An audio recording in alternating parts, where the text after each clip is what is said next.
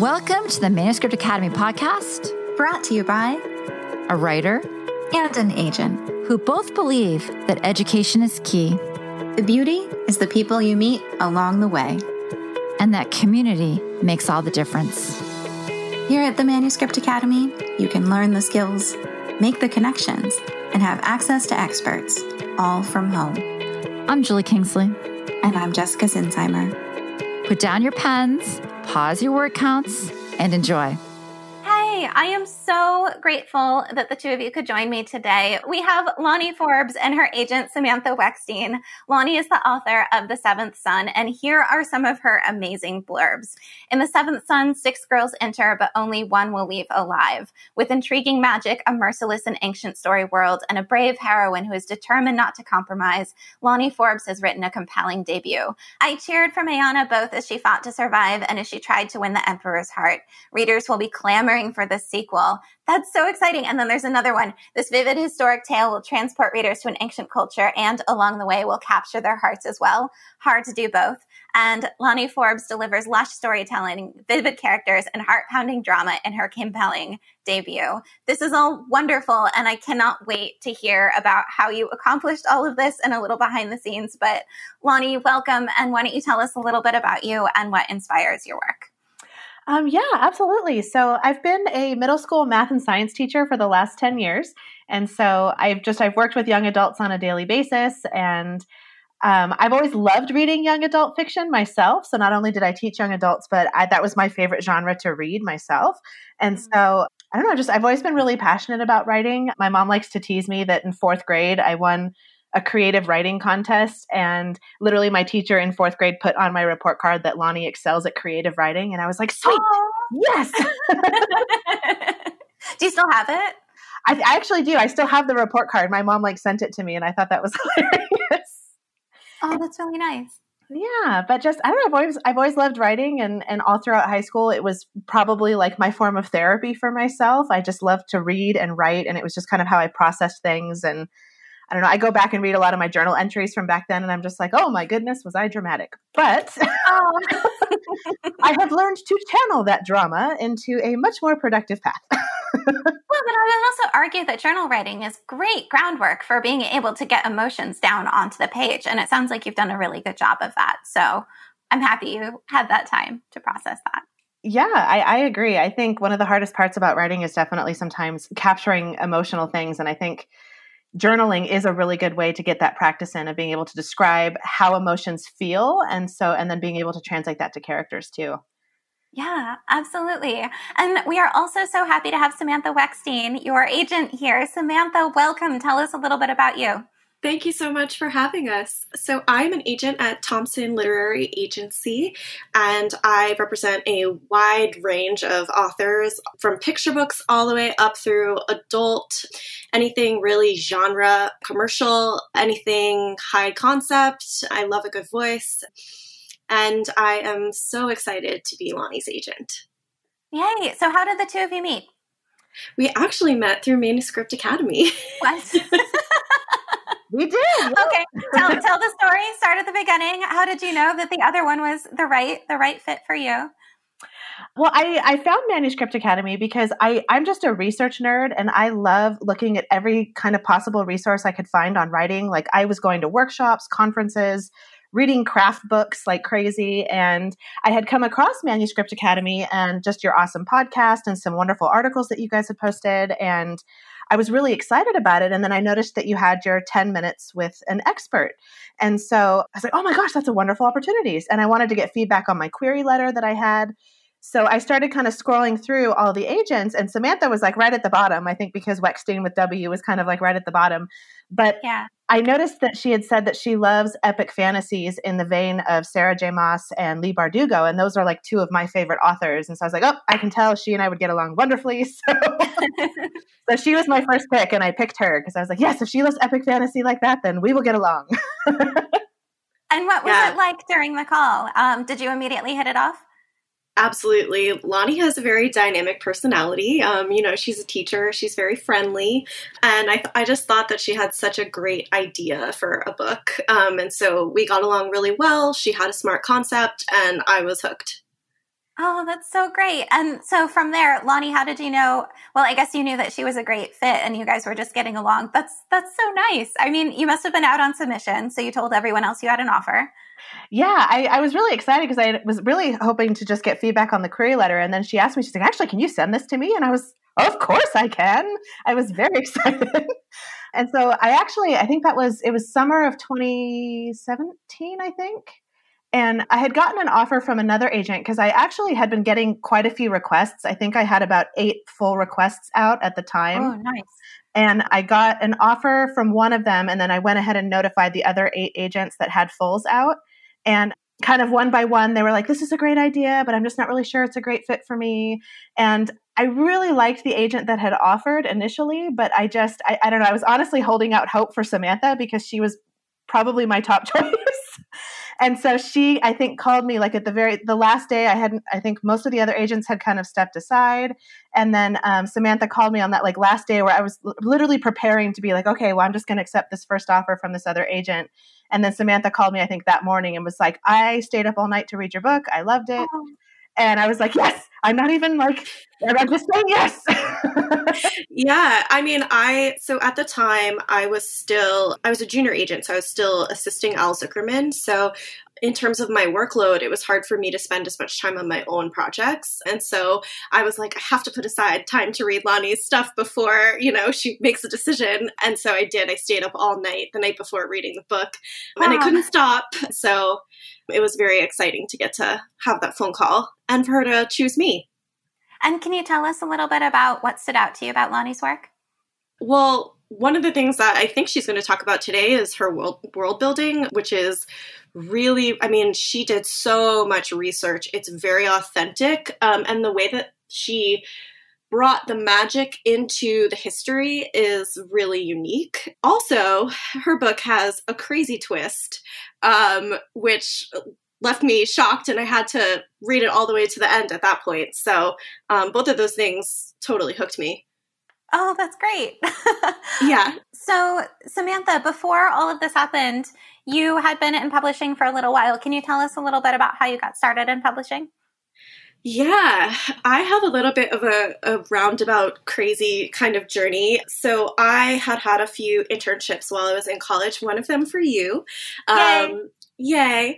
And when I graduated, I had a hard time still getting my foot in the door, even though, I had that experience, but I was lucky enough that my parents live in the New York area and they could support me. And so I took one more internship at Writer's House. I found the ad on Craigslist. And it was for Al Zuckerman, who's the founder of Writer's House. And on my second day as an intern, his assistant was diagnosed with tuberculosis and had to be quarantined, which back then was an unfamiliar concept. And so I took over as the assistant, and that's how I got my foot in the door. So I worked for Al for a few months. Mickey got better. He came back, and I went back to being an intern. And so then I left, assisted at another agency, and then a position opened up at Writer's House with the CEO, Amy Burkhauer. And so I went and was her assistant for a year and 4 months. And then I actually ended up working my way back to Al, who is an excellent boss and who I was very happy to work for the next few years. And so I was at Writer's House for like 5.5 years. And after the first few years, I was told I could be a junior agent and take on my own projects. And since then, I have become a full agent. And so I only work on my own projects. And so that was a really exciting jump as well to make by moving to Thompson. Yay, congratulations. I'm so happy for you. And yeah, I mean, Lani, you could probably spell this about Samantha right away, but she's one of those people who you're just like, yeah, I like you and I want you to do well and I think you're going to. And she did. So that's so sweet. I feel the same way about you. Oh, and not just because we both really like cheese. The last time I saw Samantha, we were at this, the seller of this cheese shop that serves the most amazing macaroni and cheese in New York. That's like my go-to spot for meetings because I can convince people to get mac and cheese with me. It's a really good meeting spot. So one of the things you mentioned is the world building. Lani, can you tell us a little bit about how you approach that and what advice you have for other authors? Yeah, absolutely. So world building is probably one of my favorite parts of writing in general. I think it was I think Anais Nin that had this like wonderful quote that talks about how she says like, I believe one writes because one has to create a world in which one can live. And she said like, I had to create a world of my own, like a climate, a country, an atmosphere in which I could breathe. And I don't know, I really relate to that. And so for me, especially growing up, like I loved reading, and I was the daughter of a librarian. So I was the nerdy librarian's daughter all throughout high school that, everybody made fun of me that I was the one that literally in the back of chemistry class would be sitting there reading a book, and the chemistry teacher would be like, Lani, pay attention. And I have to put my book away. But just, I loved to escape into other worlds. It just, I don't know, something about it. I don't know, especially during rather challenging times in my life, but reading was always one of those things that could pull me out of whatever situation and just help me feel like I could keep going. And so just that element of being able to be pulled into a world, it's my favorite part of reading. So it had to be one of my favorite parts of writing. And so when I go in to design a world, I really want to make it feel as real and as nuanced and as detailed and complicated as possible. Because I think one of the fun parts about having a really detailed world is when your reader is trying to figure out how certain things work. And, you get to know the world so well that you almost want to try to guess what's going to happen because you feel like you know the world as well as the people in it now. And I don't know, it feels like the world almost becomes its own character in a way. Ideally, yeah, but that's hard to pull off. How do you do it?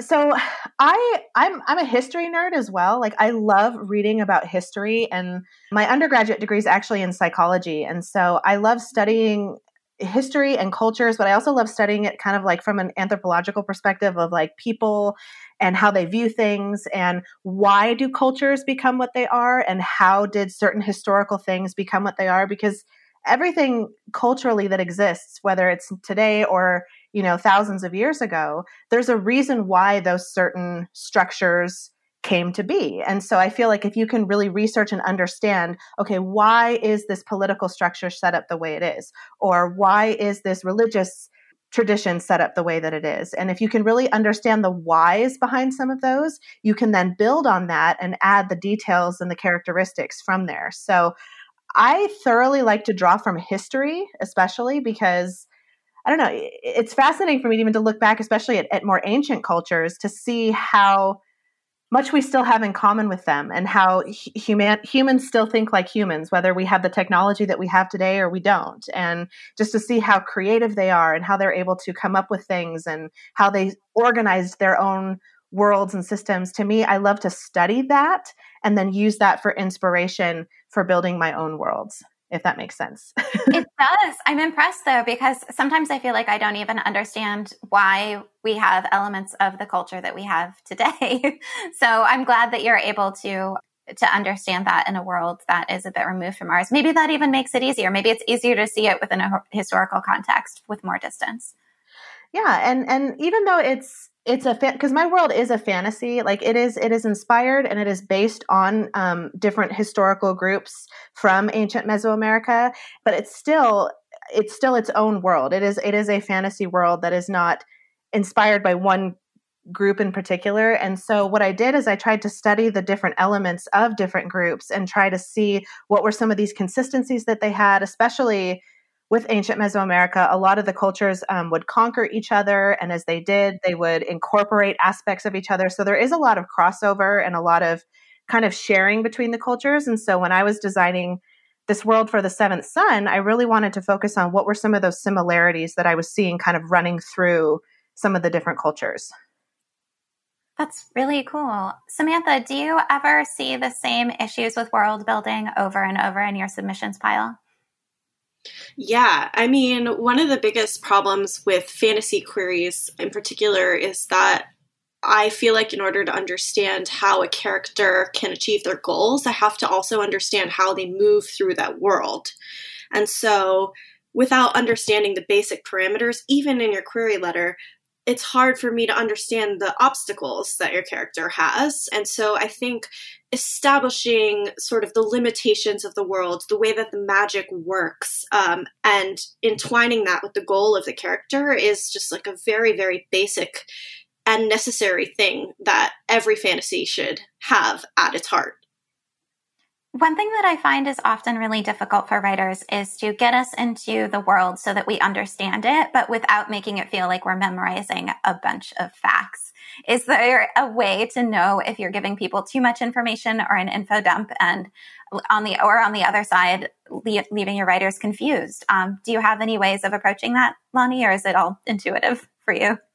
Well, I think to a degree, some of it's intuitive, but I feel like I had to learn a little bit of that as well, because I think writers, especially fantasy writers, we do have this natural tendency to info dump because we're so excited about this world we've created and we have all the details and all this amazing stuff we figured out, and we really want to show off to the reader how cool this world is that we created. But for me, the trick is really paying attention to what information is needed and when. So just because you have this super cool aspect of the world doesn't mean it necessarily needs to be introduced in the first chapter. And so really paying attention to the plot, specifically the characters and the plot, and what information about the world is needed in that moment to understand the plot and where it's going. And just it's a difficult balance, and not just figuring out how much to put in, but then also how to put it in. And so one of my favorite techniques is trying to make sure that if I am going to slip in a detail about the world, to do it in a way that like makes sense. I heard a really good kind of example of that is if someone walks into a room, it's and just says like, oh yeah, there's a vase of flowers on the table. But that's kind of just telling, instead of when the character walks into the room and sees the vase of flowers, you can still mention that there's a vase of flowers as long as you tie it into the vase of flowers reminded the character of this or something. And so finding a way to use those little strategies of slipping in world building details as it pertains to the character and as it pertains to the plot, I think really kind of helps sneak them in without feeling info dumpy. I love that, because I had thought of it in a more basic sense of how do you create the familiar and then lead that familiar into the world as well. And I think that's probably another side of the same coin, right? Like if we can understand emotionally and that emotion is really vivid in us and we can relate to it, then even if you're in a completely other world, sometimes we can feel a little bit less lost. I don't know if this happens to you, Samantha, but when I'm reading really quickly, which is most of the time, I can easily get lost in a world. And I feel like my reading comprehension actually goes down when I'm reading that quickly. And so I look for those elements that make it extremely clear what's happening in a fantasy novel, because I feel like fantasy novels probably suffer the most from agents reading quickly. Yeah, I mean, that happens to me all the time. And I think the most important thing, even if you're doing really intense world building, is to still ground us in your characters and their journey, because at the end of the day, that's what we're going to care about. And I think that just sticking us with them and having us experience the world as they experience it, as opposed to filling in all that info in big chunks, is the most important way to have it feel natural. Exactly. And I'd even say, like, when you're designing those initial chapters, which is where a lot of the world building would take place in a fantasy, is specifically trying to pick scenes that would be most conducive to showing that in relation to the character. So like maybe picking a scene where you can see the magic being used for a specific purpose by that character. So it's not just, oh, by the way, this is how the magic works, but actually like picking a scene where you can see something in action in a way that makes sense with the plot. I love that. So it's kind of taking elements of your world, but twisting them. So it's, here's this really cool element that I happen to come up with, and you'll be glad is here once you continue reading. But also, here is this one very specific function that could only go into this book. Yeah. So, for example, in The Seventh Son, I think one of the most important things to understand about the world is the importance of these rituals that the Chikome people do in order to prevent the next apocalypse. And so that was such a key part of understanding the world and how my character functions in that world. And so for her first scene, I felt like it was really important to introduce her in the middle of one of these rituals and showing her kind of frustration with how it's done, but then her father's explaining why it's important. And so that way you kind of, as the reader, get to hear why it's important, as her father's reminding her yet again why we're doing this. And she's feeling that frustration and that kind of push against it. So you still get the character, and I feel like it builds her character, who she is, and you kind of get this sense of how stubborn and she doesn't like to be told what to do. But then at the same time, you also get introduced to this world and why they're doing this particular ritual at that time. I'd love to talk for a moment about strong female characters. And Lani, you have this great quote in an interview with actually one of my clients, Sheena Bokwig. And you said, I think so often we only think of strong women as ones that can wield a deadly weapon, which is still awesome, by the way. But strength can take many forms, including the strength of your heart and strength of your conviction. Can you talk more about that? Absolutely. And that was honestly one of my inspirations for creating a character like Mayana. And that, I mean, yeah, I don't get me wrong. I love like the characters that can wield swords and go in and totally kill the bad guy. And that I absolutely love that. But I also really love that sometimes, at least for me, like I personally could not hold a weapon to save my life. And if you gave me a sword, I would probably drop it and be like, I don't know what I'm doing. And so does that mean that like I can't be a strong woman because I can't wield a weapon? And I don't think that that's true. And so when I look at like the women that I admire and what makes women so strong too, is I feel like it can also be a strength of character. It can be a strength in our ability to feel emotions and feel empathy and feel compassion. And I feel like that so much gets labeled as a weakness often. And I think it is one of the most incredible strengths you can have, because the ability to be vulnerable and to be empathetic and to feel emotions is such a scary and dangerous thing for so many people that I actually think that requires an incredible amount of bravery, is to let yourself be sensitive and to let yourself feel what you feel. And there's, like I said, a lot of people that don't have the courage to do that. And so I think that is absolutely a type of strength that we can have. And I consider myself a feminist. And so I think it's something that a lot of times women get put down for being like, oh, well, you're so hysterical. You're just so emotional. And I like to come back as like, well, I'm sorry, you're too much of a coward to feel emotions. I'm brave. I like that. Actually, I mean, I try to say it nicer than that, but just, I'm sorry that you're so afraid of emotions that they scare you that much, but I'm brave enough to feel them and show them. So no, I really like that. And I think that's so important because it's so frustrating that often it's like, okay, you want someone to listen to you. Step 1, have no emotion. Step 2, act like a stereotypical man. Step 3, see what happens. Hope, So yeah, I appreciate you saying that.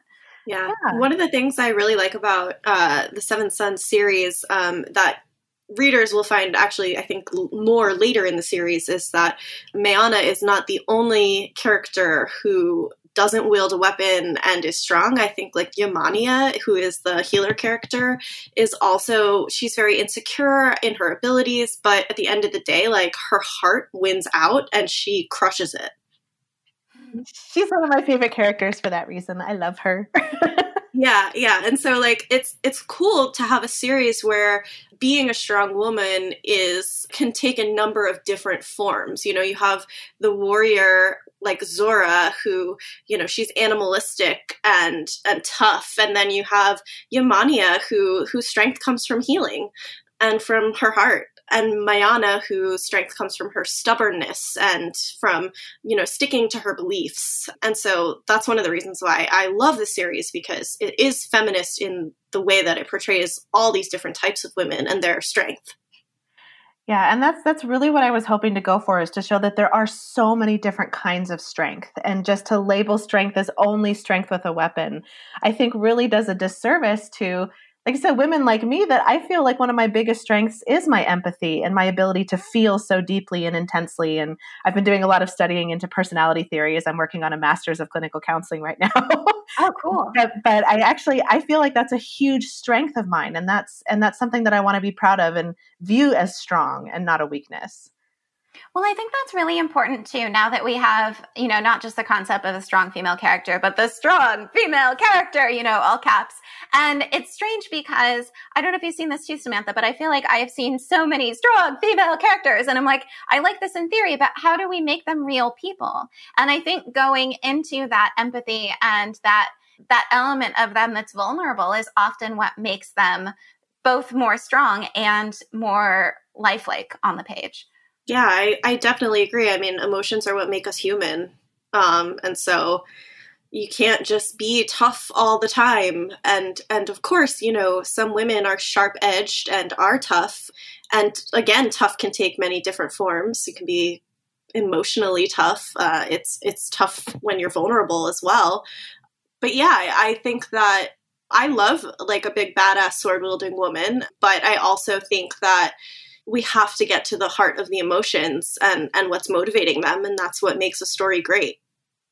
Just for fun, have either of you ever used a sword or any kind of unusual weaponry? I learned how to fence at theater camp. Nice. But like Did you stage fencing, like not real fencing. Lani? I'm trying to think. No, not really. I think there's some people in my family that love to collect like historical memorabilia, and so like I've gotten to hold a dagger from World War I that was used by a pilot that was really cool. But like I can just kind of hold it and look at it. That's about the extent of my weapons experience. Words are my weapons. I love that. I love that. Well, if I can just make a shout out to the crossbow, which is underutilized. It's so much easier to pull back than a bow and arrow. I usually don't have the strength for that. But yeah, I got to try a crossbow. I've tried a couple of them over the years. I used to do Ren Fair, but I got to use one on New Year's Eve that was like an actual real, like had a safety on it, like really hard to pull back, really like strong actual weapon. And the thing, like I literally shot an arrow through the target. Oh God. I actually forgot that in my like really bougie high school in Westchester, we had an elective in gym that was archery.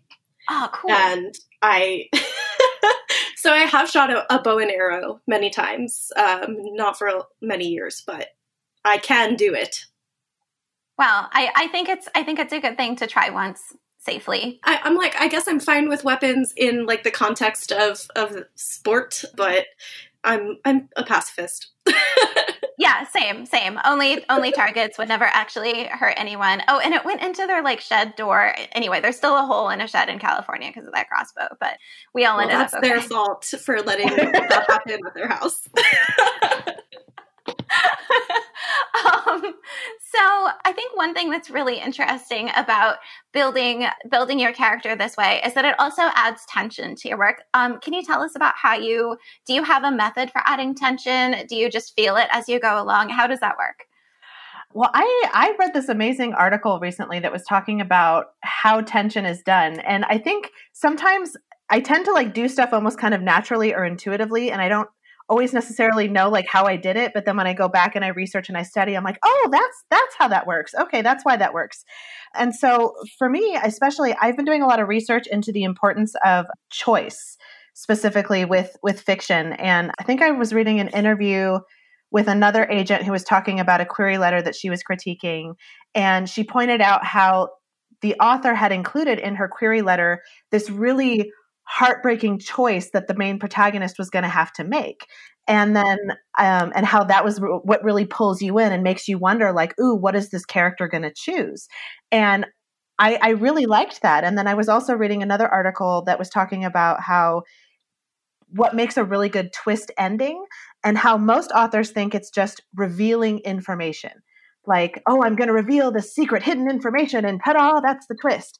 But that's not actually where the excitement and the energy comes from. It's not always just revealing unknown information. It's when that unknown information is paired with a choice that a character is making. That it's really what brings a lot of tension is when you're like, ooh, what choice is this character going to make? Or they make a really unexpected choice that you weren't expecting them to make that choice. And that's where so much tension comes from. And so I was kind of reading that, and then I started looking at some of my favorite books and some of my favorite movies, and I really started to see that as being true. I think one of my favorite book series I just read was the Cruel Prince series by Holly Black. And so much of what, especially in the last book, and I don't want to give anything away for spoilers, but just the character has to make this really heart-wrenching choice at the very end. And you don't know what choice she's going to make. And so, and she sets it up in a way of like, yeah, this choice could make sense, but this one could make sense too. And you as the reader are so anxious and kind of like, you're feeling that tension as you're wondering what choice is she going to make. And I think, so really going into when you're plotting and planning a story, and now anyway, I try to really focus in on what is that huge choice that my character is going to have to make at the end. And I think I kind of did that accidentally with the Seventh Son, where my character does have to make a really huge choice. She's wrestling the whole story with, do I just silence my heart and do what everyone's asking me to do? Or do I stand up for what I believe in and face horrific consequences? And I think the most tense part of the novel really is where she makes this choice, where, because you as the reader are like, oh no, what's she going to do? Because it finally comes to a head, and it's the point where it's the stakes are the highest. She has to make this choice or else. And so I think that's where a lot of tension comes from. Are you a plotter or a pantser? That's such a hard question for me, because I think I tend to generally plot. Like, there's definitely certain elements that I feel like I always try to plot out at least my ending of like, where's the story going, or what is that big choice that my character is going to have to make at the end. But then how that happens and how I get there, I'll generally kind of outline. But then as I'm writing, if I feel the story going another direction, I'll totally go with where I feel like the story's going. So I'm both. I wanted to add on to what Lani was saying before about forcing your characters to make that choice. And I think that another important aspect of that is laying out the stakes for us. And that is another way to build the tension, is like, if the character makes the choice in one direction, what do they stand to lose? And in another direction, what are the consequences for that as well? And I think really clearly laying all of that out is what makes the reader go, what could the character possibly do to get out of this situation? And I have to keep reading to find out. And so I think like focusing on the stakes and what that choice will then mean going forward is also like really important for ramping up the tension. Oh yeah, waiting for that like perfect moment of when are the stakes going to be the absolute highest for this choice to be made. And that's where you want your character to have to make the choice. Yeah. So to surprise your reader, do you know which decision your character is going to make, or do you leave it until you get to that scene when you're writing it? I think for the seventh son, I didn't really know what choice she was going to make until I got to that scene. But then with some of my other, like with book 2 and book 3, I felt like I kind of had planned out what the choice was going to be, and I kind of knew what choice they were going to make. So I don't know. I've done it both ways. In book 2, we actually we went back and forth on that, if I recall, and we ended up tweaking it a little bit. Yeah, because book 2 was kind of one of those places where I really learned the importance of choice. And so I feel like I kind of went back, and as I was looking at the choice that I had Mayana make at the end of book 2, it didn't feel strong enough. It didn't feel like the stakes were high enough. And so for the emotional tension that I really wanted to get for the story. And so, yeah, I think for book 2, we went back and we added in a different kind of plot point that I feel like really amped up some of that emotional tension that I feel like was missing from the first draft. Can you talk a little bit more about your editorial process working together? Yeah. Do you want to go first, Sam? Or? So I'm a very editorial agent. And so I like to sort of start with my clients at the concept stage, where they pitch me an idea and I ask them questions about it. And then I'll say, okay, send me an outline. And this doesn't have to be totally detailed, but, like Lani was saying before, it's like, where the story is going, what your ending is going to be, what the big obstacle decision is going to be for your character. And so I actually like to go, if I can, back and forth on that outline and sort of ask important questions about the world and about why the characters make decisions that they make before they start writing. And then I, tell them, okay, go write the manuscript. And once I have that first draft, I give pretty comprehensive editorial letter, sort of big picture notes. And then we usually go back and forth after that with track changes on the manuscript. And that's sort of how I like to do the process. But every client, every author is different. And so as an agent, I also am pretty flexible to their needs. With Lani, that works really well for us. I feel like we sort of discuss the concept and then she brings in pretty clean drafts. So we'll go over it just a couple of times and we will discuss things like tension and stakes and all of that in big picture notes. But yeah, and it's very collaborative, of course. Yeah, I definitely feel the same. One of the reasons I wanted to work with Samantha is because she is such an editorial agent. And that's something I really love, because I know a lot of authors get really scared of edits or really intimidated by edits, but I actually love edits, which I know is probably kind of weird, but I get really excited because I feel like what I come up with is, I don't know, for a cheesy metaphor, I guess would be like, it's kind of like a diamond in the rough. And then I feel like when I get input from other people that maybe see perspectives that I don't see or see issues that I don't see, they bring it up and I'm like, oh yeah, that's true. That does need to be fixed. Or, oh yeah, I can adjust that. And I feel like just with having different viewpoints that come in, it really shines the story up.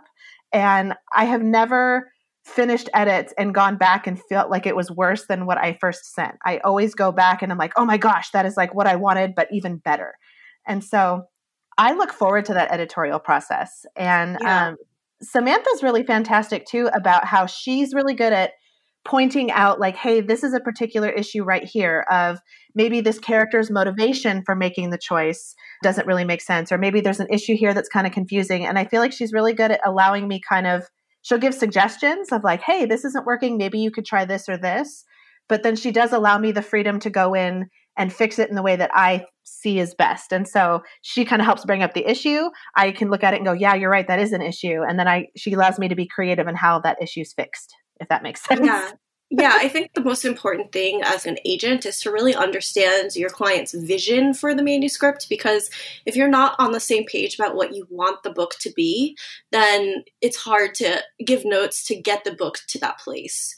And so all of my notes are always trying to achieve that end, that final vision of what the story should look like. And so I think that my notes should point to the problems. And of course, I love to, I'm not just going to be like, this is bad, fix it. I want to be like, hey, this isn't working for this reason. And I want to give you some examples of how I think you could address it.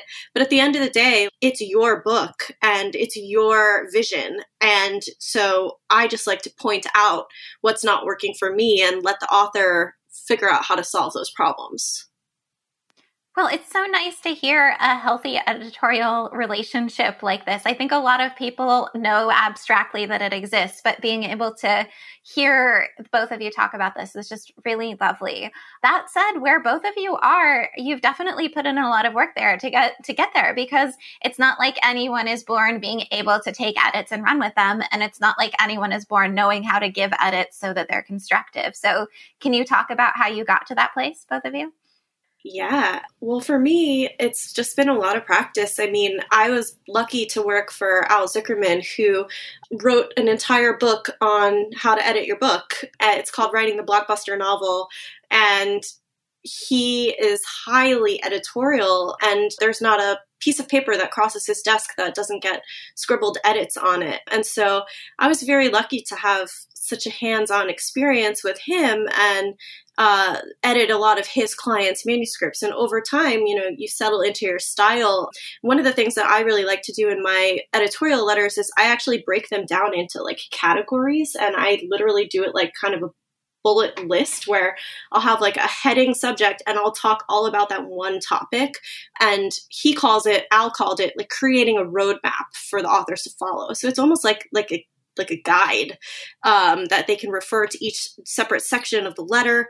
And so over time and with a lot of practice working on his client stuff, I developed my own style, and I still have to adapt that style with each different author to see what works best for them. Yeah. And I think from the author side too, I've really appreciated that style of, I know there's one manuscript in particular that I swear someday I'm going to get back to, but Samantha probably knows which one I'm talking about. I've been trying to figure out ways to fix this one particular manuscript. And whenever Samantha would send back edits, I loved how she had, these headings of like, okay, here's this issue with maybe this character's characterization, or there's an issue with the pacing in this particular scene. And so I feel like as the author, it makes it easier to go back and kind of address each of those issues through that roadmap style. So I feel like I can kind of go down and address them as they come. And just that's been really helpful for me. And then I think as a writer too, and I actually wrote a blog post about this once, is that I think this is an example of where having emotional strength is a strength. And that I think sometimes people get very defensive about their writing. And I've seen this so much in like writers' workshops or conferences that I've gone to where, and I think even at the beginning, it was something I kind of had to learn too, is you get so sensitive about your writing and you feel like it's a reflection of who you are as a person. You pour so much of your soul into this work of art. And then to feel like people are coming in and criticizing it and critiquing it or saying it's not good enough, you'd almost take that on to yourself, saying that like, oh, well, you're not good enough. And I think authors have to work on learning that your work is not a direct reflection of who you are as a person. And, having that growth mindset of you are not a good writer or a bad writer, that all writers are constantly growing and learning and changing. And so if you go in with that more, and this is as a teacher, I've seen this a lot too, because when I'm working with students, you can tell the students that have a growth mindset or a more fixed mindset, the ones that are like, oh, I'm just dumb at math and I'll never be good and I can't do this. And I always make them add to the end, yet. You may feel like you can't do this, but maybe you can't do it yet. So I think authors can really learn from that too of, maybe you're not good at dialogue in particular yet. That doesn't mean you can't learn. That doesn't mean you can't grow. And especially with an agent and an editor, they care about you and they want your writing to grow and be the best that it can be. So I think if you go in with that mindset, it helps you not look at it as an attack or as a judgment on your writing and who you are as an artist, but really as, of course, they think you're talented. Of course, if they wouldn't have signed you or they wouldn't have offered you a book deal if they didn't think you had talent. Now they just want to help guide you to make it even better. Because even, like I said, Samantha mentioned that everything that came across her boss's desk had edits on it. I mean, Stephen King, as brilliant as he is, still has an editor. I think every author has an editor. And so knowing that going in, that you're not going to be 100% perfect, but that these people are here to help you make it the best it can be. Yeah, absolutely. And I think it's also important for the role of the editor to also highlight what you're doing really well, because we do love your writing and we do get excited about how you craft your world and your characters. So I always try to put that into my reports and also, cite that as an example of where we have problem spots that I want to be on the same level as these other things that are working really well. So, Lani, if you could give your querying self one piece of advice, what would it be?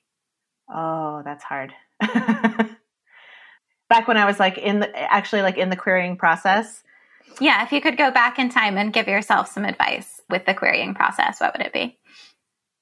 Is never stop growing and changing and learning, especially because I think with each query letter I sent out, I would send out maybe 5, and then I would try to use the feedback that I'd get to improve and make it better. And so I don't know, I would encourage myself to keep that growth mindset that you keep trying, don't give up, but also learn and grow from each experience because, yes, this person requested a full of your manuscript and they didn't like it. Instead of viewing that as failure and wanting to give up, use that as an opportunity for growth, learn from it and change. Because I think especially at the beginning, I made some probably pretty bad mistakes when it came to querying. But I learned from those mistakes and I was able to grow and change. And I hope eventually that's what led to the query letter that eventually got Samantha's attention, was because I had learned from making so many mistakes before. So to myself, but also to anyone else that's querying, is just keep learning and growing, because with each thing that you learn, it does get better and better. As a successful published writer, are you willing to share any of those mistakes to make anyone feel better? Oh, yes. Let's see. This was at the very, very beginning. I went to a writer's conference where I had entered a raffle, and I think I won a query critique, or I won, it was the first 10 pages critique from an agent. And I won't say who that agent is because she was very wonderfully nice to me. But she had sent back some critiques on my work, and I didn't understand what she was saying. And so I kind of I don't want to say argued back, but she had made a comment about one of my characters. And I was like, well, but this character is, you don't understand. And so I felt I don't know, I was kind of trying to argue with her about what she saw. And looking back, I'm like, oh my gosh, that's the worst thing to do. And now looking back, especially, I'm like, yep, she was totally right. Like that character was a particular issue. And so, yeah, I think there was another agent where she had posted on Twitter, and I was relatively new to Twitter at the time. I didn't really understand that you don't pitch agents on Twitter yet. Like I literally had not been on Twitter until I signed up for Twitter to do author things. And there was an agent who had said, I'd really like to see this. And I sent one of those tweets that was like, oh, I have one of those. Can I send it to you? And I didn't realize at the time that that's really not, you don't usually pitch through Twitter. So I was one of the ones that pitched through Twitter, and I learned. But I think all of this is so good to hear because it speaks to your growth mindset, right? If you had been like, oh, I made a mistake, therefore I'm a bad writer and should give up, you wouldn't be in this amazing position that you are today. Yeah, I'm really glad I didn't give up because I said, I feel like I made a lot of mistakes. Especially my early query letter, looking back, oh yes, that needed some work. But you have to have that growth mindset going forward. I feel like that is super important for the publishing industry, especially. Definitely. All right. I have just one more question for both of you. What's your number one tip for writers? Well, in terms of the query letter, I find that writers shortchange themselves sometimes because they don't really focus on pitching that much. And I think that it's important to highlight the parts of your story that you're really excited about and that you think make your story stand out. And so I think that that's definitely something you should focus in your query letter, and you shouldn't be afraid to express what's amazing about your book. Yeah. For me, I would say my biggest piece of advice is to read, which sounds like a very general piece of advice, but to read your genre that you like, that you're hoping to write in. I think if you can read your genre, you kind of get a feel for what's expected, for certain styles. And I love studying other authors and how they do things in particular ways, especially authors that I really admire. I'll read their book. And if there's a scene in particular that just really gripped my heart or just I had a really strong emotional reaction to, I'll actually go back and study that scene and try to figure out how did that author accomplish that? Like, how did they do that? And so studying the authors that you really admire is a big piece of advice, but then also reading craft books. You know, there's some wonderful books out there that have a lot of really good advice. And I've read a lot of them, and there's not like one in particular that I'm like, oh, that's the one that you have to that's what you have to do. I feel like I've read enough where I've gained a lot of information and helpful tidbits from so many different books. So I just read craft books, but also read books in the genre that you're hoping to write. Fantastic. Well, thank you so much, Lani. It was such a pleasure to meet you, and I'm so happy everything is going so well, and I love the advice you gave today. And Samantha, I'd love to have you back on the podcast sometime soon. Can you both tell us where we can find you online? I'm at Wekstein, Wekstein on Twitter. And if you need to get in touch, I'm at Samantha@thompsonliterary.com. I have a website that's just LaniForbes.com. And then pretty much all of my handles on Twitter and Instagram are all just at Lani Forbes because it's one of the benefits of having an unusual first name. And your books are wherever books are sold, correct? Yes. Okay. And we're going to put links to these wonderful books in our show notes. And again, thank you so much. I am so happy to see, like I said, a healthy editorial conversation taking place. It's so wonderful on so many levels. And I wish you both all the best. So thank you so much for joining us. Thank you so much for having us. This was awesome. We are so glad that you joined us. And as always, we appreciate your feedback. Just head on over to the iTunes store and let us know what you think. It not only helps us make this podcast be the best it can be, but it also affects our ratings within the iTunes platform. We'd love to hear from you. If you're feeling brave and want to submit your page for our First Pages podcast, you can send it to academy@manuscriptwishlist.com with First Pages podcast in the subject line. We'd also just love to hear from you. And if you'd like to learn more about the Manuscript Academy and everything we have to offer, just jump on over to manuscriptacademy.com.